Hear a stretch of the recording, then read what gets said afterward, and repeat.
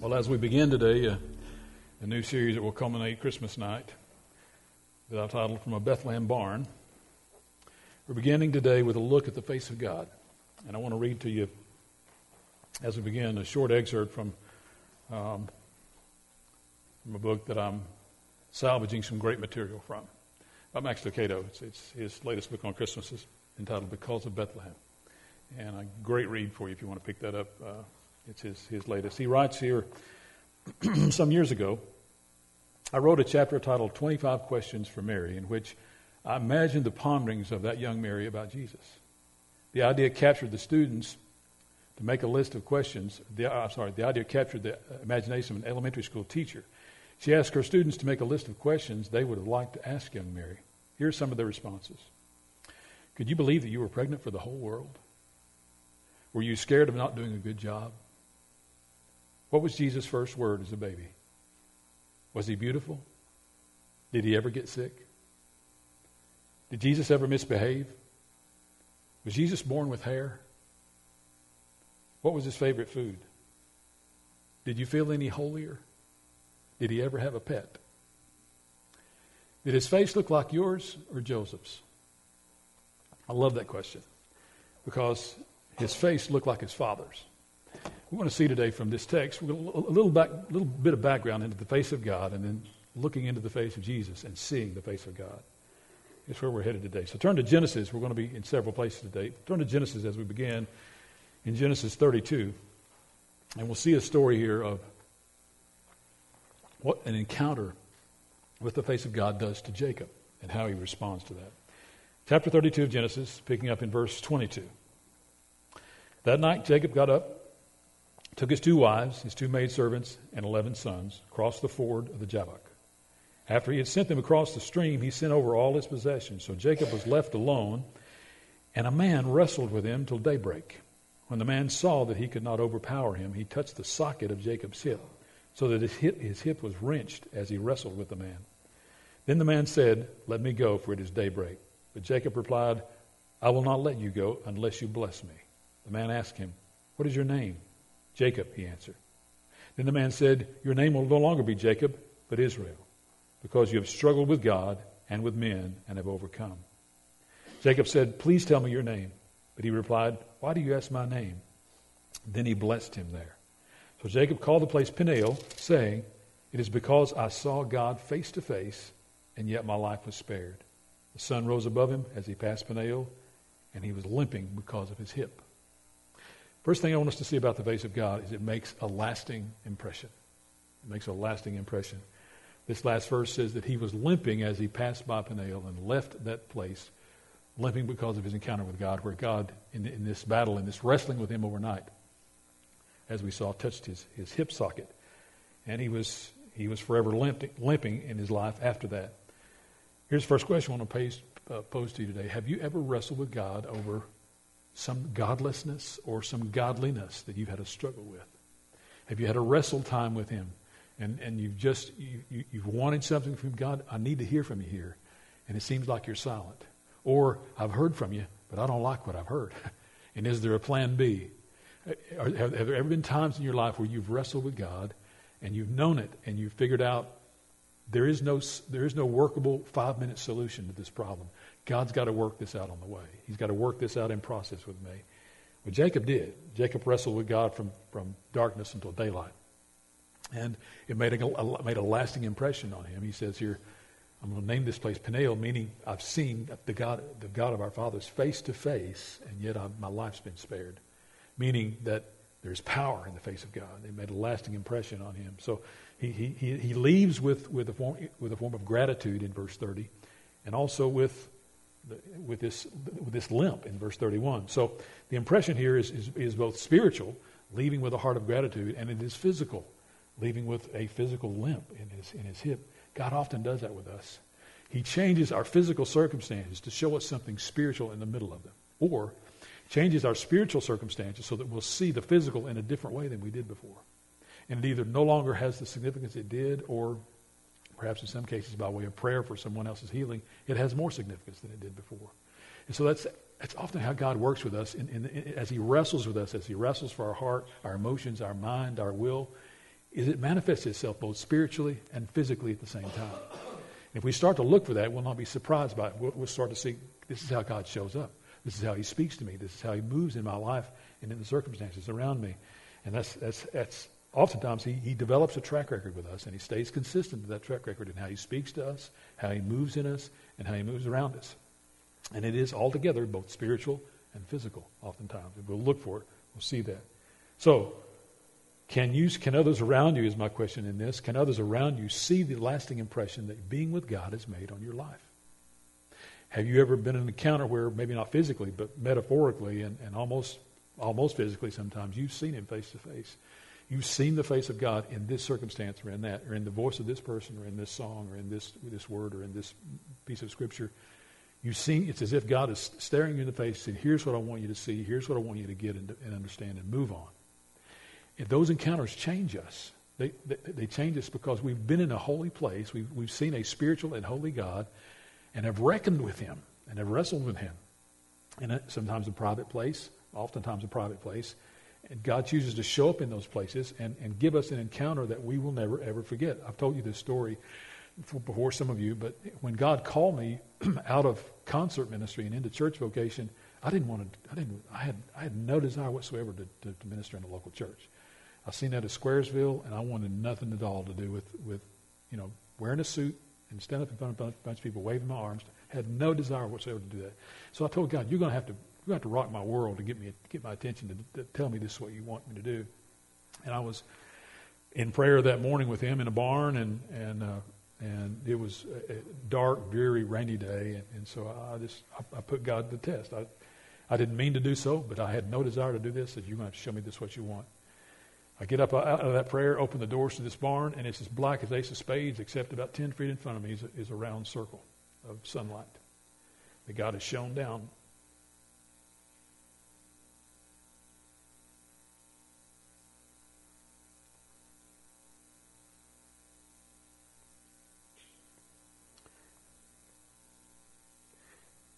You see, when God speaks to you, it changes you.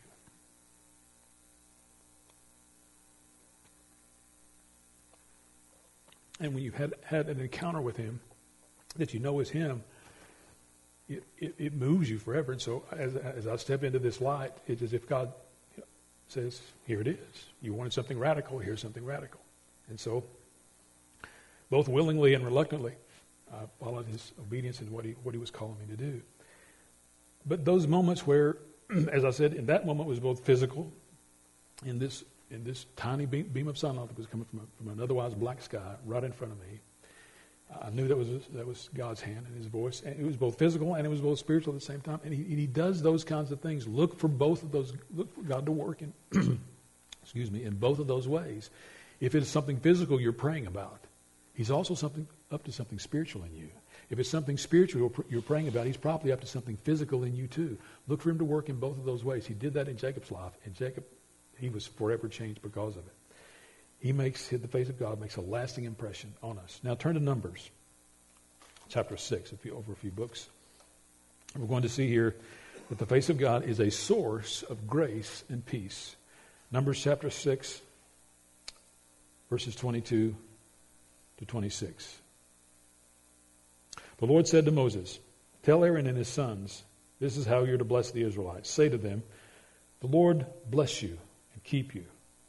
And the Lord make his face to shine upon you and be gracious to you. The Lord turn his face toward you and give you peace. Make his face to shine upon you and be gracious to you. Turn his face toward you and give you peace. He says, tell Aaron, in verse 22 and 23, tell Aaron to tell his sons. In essence, to say, this needs to be a multi-generational thing. This is a pivotal truth that I'm about to share with you about the face of God shining upon you, about his face being a source of grace and peace. When that is the case, he said, you will see the face of God as a source to you that is both power and providence. A source to you that says, my grace is sufficient for you and my peace will overshadow you regardless of your situation. He says, this is a multi-generational truth. Tell your kids and tell them to tell their kids and tell them to tell their kids that the face of God is a source of grace and peace. When his face looks at us and shines on us, he says in this passage, grace and peace grows out of that. God is gracious to us and is a source of peace to us. So grace and peace are found in the face of God to illuminate, to light our way. It's because his face here is a source of light. In verse 25, make his face to shine upon you. His face is a source of light there. To reveal the way, it's from this light from the face of God that reveals where we need to go. And it reveals both where we need to walk and why we need to walk there. And so when you see God at work in you and God at work around you, revealing a direction to you, it is the face of God looking at your path, looking at your way, saying, here's where I want you to go. Now, as we'll see in a moment, sometimes he gives us the why of why he wants us to go there. Sometimes he doesn't. But it is his grace that opens that path to you. It is his grace that helps you see that and gives you a peace to say, I know God's in this. Just as that sunlight moment was for me, I know God's in this. I was ready to step and move into it because I knew God was all over it. So as he gives us that sense of here's who I am, here's where I am, and here's what I'm up to, that sense of grace over us, it illuminates our way and then gives us the peace to follow through and walk in it, knowing God's all over this. He's got to bless it. He's got to be in this. This is definitely God's will in my life in this situation. Now, whether it's temporary, whether it's permanent, I know God is in this, and so I'm ready to step into him and step into it because of it. Thirdly, the face of God is to be pursued. Turn to 1 Chronicles, chapter 16. 1 Chronicles, chapter 16, verse 11 says this, look to the Lord and his strength. Seek his face always. Seek his face always. So, is this talk about physically encountering the face of God? No. We know that day is a day ahead of us, a day to come, where we will, in his presence, face to face, in glory, stand before his face and see him. We see that description as well in Revelation 4 and 5, Revelation 7 and 8. And we see the description standing before him of the glory around him and the glory in the face of God, and the face of God illuminating basically all of heaven and all of glory that on his throne in chapter 7. So that day is to come where we physically see him face to face. What's he talking about? He's talking about a spiritual encounter, not a physical encounter here. He's talking about look to the Lord and his strength and seek his face always. So in light of the fact that God's face illuminates, and in light of the fact that God's face lights the way and helps us see the things that we don't see, it is the light in the face of God that is always found in the Word of God. How do we seek the face of God then if it's not physical? If it's spiritual, how do we understand and seek the face of God? We seek the face of God in the Word of God. So if his ways are found in his face, are found in the illumination of his face, then his principles and his truth for us is found in his Word. That's exactly how he speaks. That's the vehicle he uses to us. He uses his Spirit as well, but in large part he uses his Word. So why does he do that? He does that to give us both direction and understanding. To give us direction in the sense of where we're going and understanding in the sense of why we're going there. That's the beautiful thing of the strength of God and the face of God to say, I'm in this, I'm on this, here's where we're going, and here's why we're going there. That sense of God illuminating our way and of our pursuing him should create a passion in us. And as we just finished up this study through Philippians of seeking his joy and trying to reclaim the joy that I've lost in my life, what follows joy is passion. And what should drive passion in us or the vehicle that should drive passion for us is to continually seek the face of God. As he's saying here in Chronicles, Scripture is full of that. That's just one passage I pulled out. But there are about 14 or 15 passages in Scripture where we're admonished, both in the Old Testament and New, admonished to seek the face of God. That it's something we're to look for, something we're to pursue, to go after, to find. Why? Because his face illuminates our way. His face is the source of light. It illuminates where we're going and why we're going there, both direction and understanding. Gives us wisdom. Gives us a sense of here's who I am, here's what I'm up to. You can trust me because I'm ahead of you on the path. I'm lighting the path ahead of your way. I'm ahead of you. Pursue me, seek my face, and you'll find the way that you need to go. Great counsel for any kid, for any grandkid, for any friend, for any believer who's behind the path on you. Do you want to know where to go? Seek the face of God. Where do I find the face of God? He's all over this book. He reveals himself to us through this book and says, here I am, seek my way. When you seek my way, I will light your way. Until you seek my way, you'll never see your way. But when you start to seek my way, I will light your way. I will illuminate your way. There'll be a light down in front of that barn to show you, here's where you need to go. if you seek my face, if you're serious about following me and understanding me, he needs to be pursued. The face of God needs to be pursued. Well, it makes a lasting impression, is a source of grace and peace, and is to be pursued. Here's 3 Old Testament examples of the clarity of how the power and presence and role of the face of God in our lives. So what does it look like physically? It looks like the face of Jesus. Turn to 1 Corinthians, chapter 2, verse 4. And we're going to see that the face of God is seen in his Son. 1 Corinthians,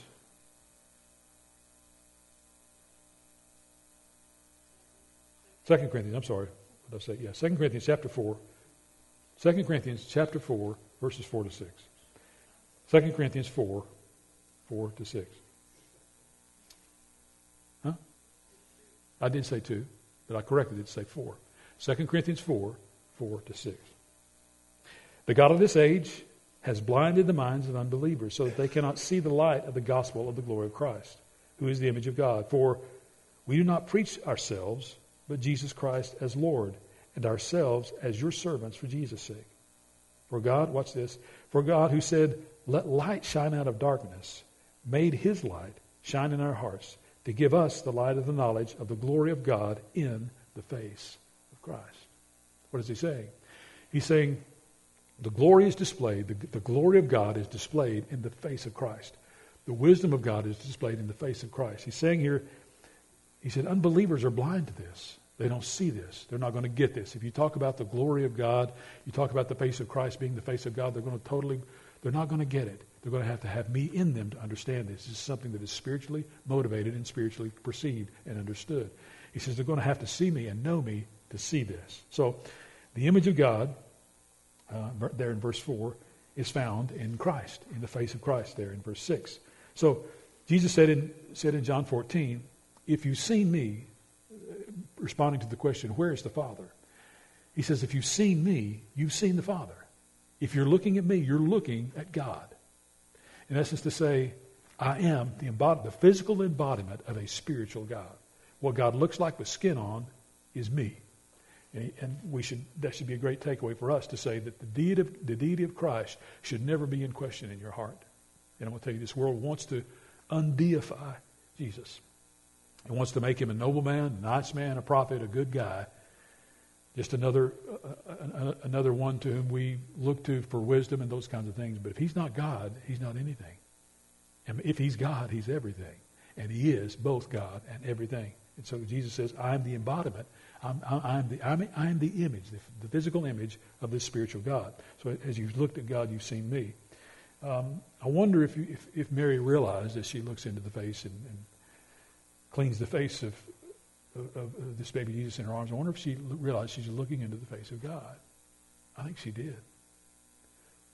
I think as she looked into the face of God, the encounter with the angel came back to her to say, it's going to blow you away. It's like nothing you've ever experienced before. I'm going to put a baby inside your womb, the Holy Son of God, inside your womb, supernaturally, for you to give birth to. And as that pregnancy grew, the power of that promise grew. And as the power of that promise grew, the anticipation grew. As the anticipation grew, that day of delivery grew. And so here she is in this barn. I don't think she cared. Now, I'm sure she would have liked a hotel room or a hospital room or an epidural or something else. I'm sure she would have probably been fine with all that. But I don't think at this point I think all she had her mind on was God's coming into the world. God's coming into the world. And I'm the vehicle for his coming into the world. And so I think as she gives birth to baby Jesus and looks into his face, I think fully she accepts this is what the face of God looks like. Now, it's a tiny baby. It's going to grow up to be a man, but this is what I've wondered what God, always what he looked like, and this is what he looks like. Gave her that unique opportunity to look into his face. See, Jesus entered the world not like a human, but as a human. Now, why did he do that? He did that to connect with us to say, I get you. I understand you. You're hurting. I get it. I've hurt too. You're frustrated. I'm frustrated too sometimes. I've been frustrated too. You're broken sometimes. I've been broken too. You're weary. You get tired. I'm weary. I get weary. See, in physically embodiment of the power and the faith and presence of God into the life of Jesus, Let him walk where we walk, not like us, but as us. In other words, to say, I am fully God and fully man. I am fully human, fully divine at the same time. To see and to show us how to walk in this world, in his way.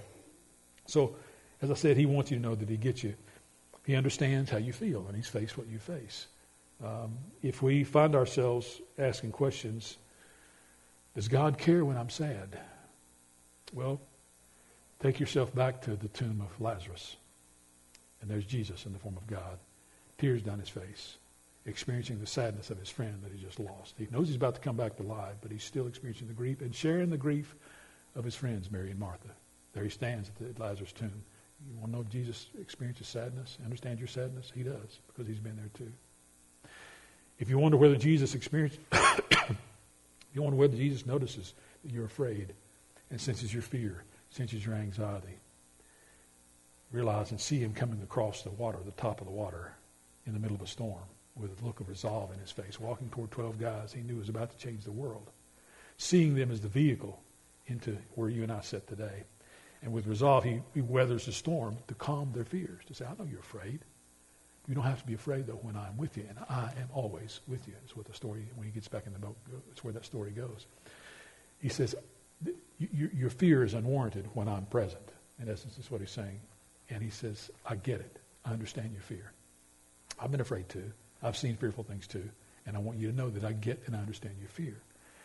If we wonder whether God can accept rejection or not, or whether Jesus understands and gets our rejection, take yourself to this encounter with Magdalene and find the compassion in his face as he stoops up from writing in the dirt, to look up at the face of a woman who's broken, nonetheless embarrassed and broken in front of him, and says, where are your accusers?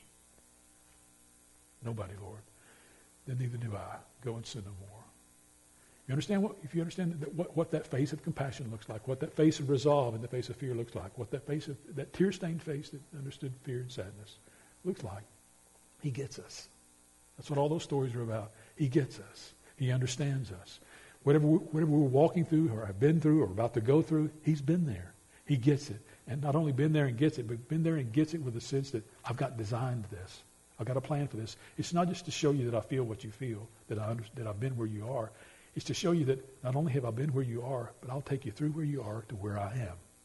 So that in this you see more of me, not more of this circumstance or more of this sadness or more of this hurt or rejection or confusion, but you see more of what I'm up to in your life. You see more of the fact that I've got designed all of this. I don't just allow this. Sometimes I directly bring it into your life to refine you, to make you look, think, act, walk, talk, pray more like me. That's what he's up to. The face of God can be seen in the Son of God. And the Son of God's face is all those things and more. We see the entire New Testament full of him and his way. So, why is the face of God so important? Well, it's vitally important because everything changes when we encounter him face to face. Everything changes when we see his face. Our circumstances change. Our outlook changes.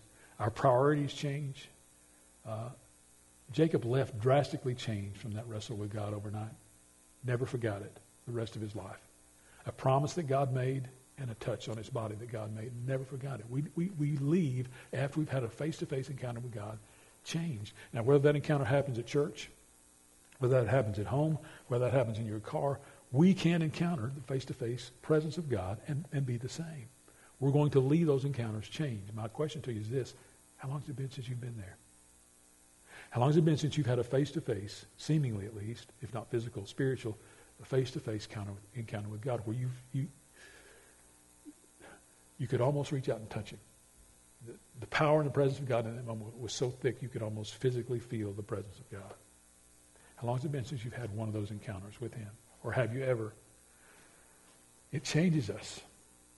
It changes sorrow to hope. It changes fear to faith. It changes uncertainty to confidence. His encounters face to face change us. They change our outlook. They change our motivation, change our motives. Because he took on your face, took on physical skin in the hopes that you would see his. He took on your face, not physically, but your face symbolically, took on a human body in hopes that you would see his. Do you? Have you? 2 Chronicles 7:14 says this, if my people who are called by my name will humble themselves and pray and seek my face, then I'll hear from heaven, I'll forgive their sins, I'll heal their land. What's the vehicle? Seek my face. Seek my face and I'll respond with healing, with forgiveness, with direction. Seek my face and you'll see me show up in your life. When we seek the face of God, we can't leave those encounters the same. We'll leave changed and more like him for having seen him in a far more clear and relevant way. Have you done that? Have you been to those places? He longs for you to come. He beckons for us. Come after me. Seek my face. Well, there'd be no greater service you could do your family and your friends this Christmas than to get a glimpse of the face of God. Look at it in the face of Christ and see the face of Jesus loving on you, caring on you, having compassion for your sadness, walking you through places of hurt and disappointment and anxiety and fear, and see him in the storm, see him by the tomb, see him in front of Magdalene. You'll see the faces of Christ become everything we need in those moments for us. And he is, and he does, every day.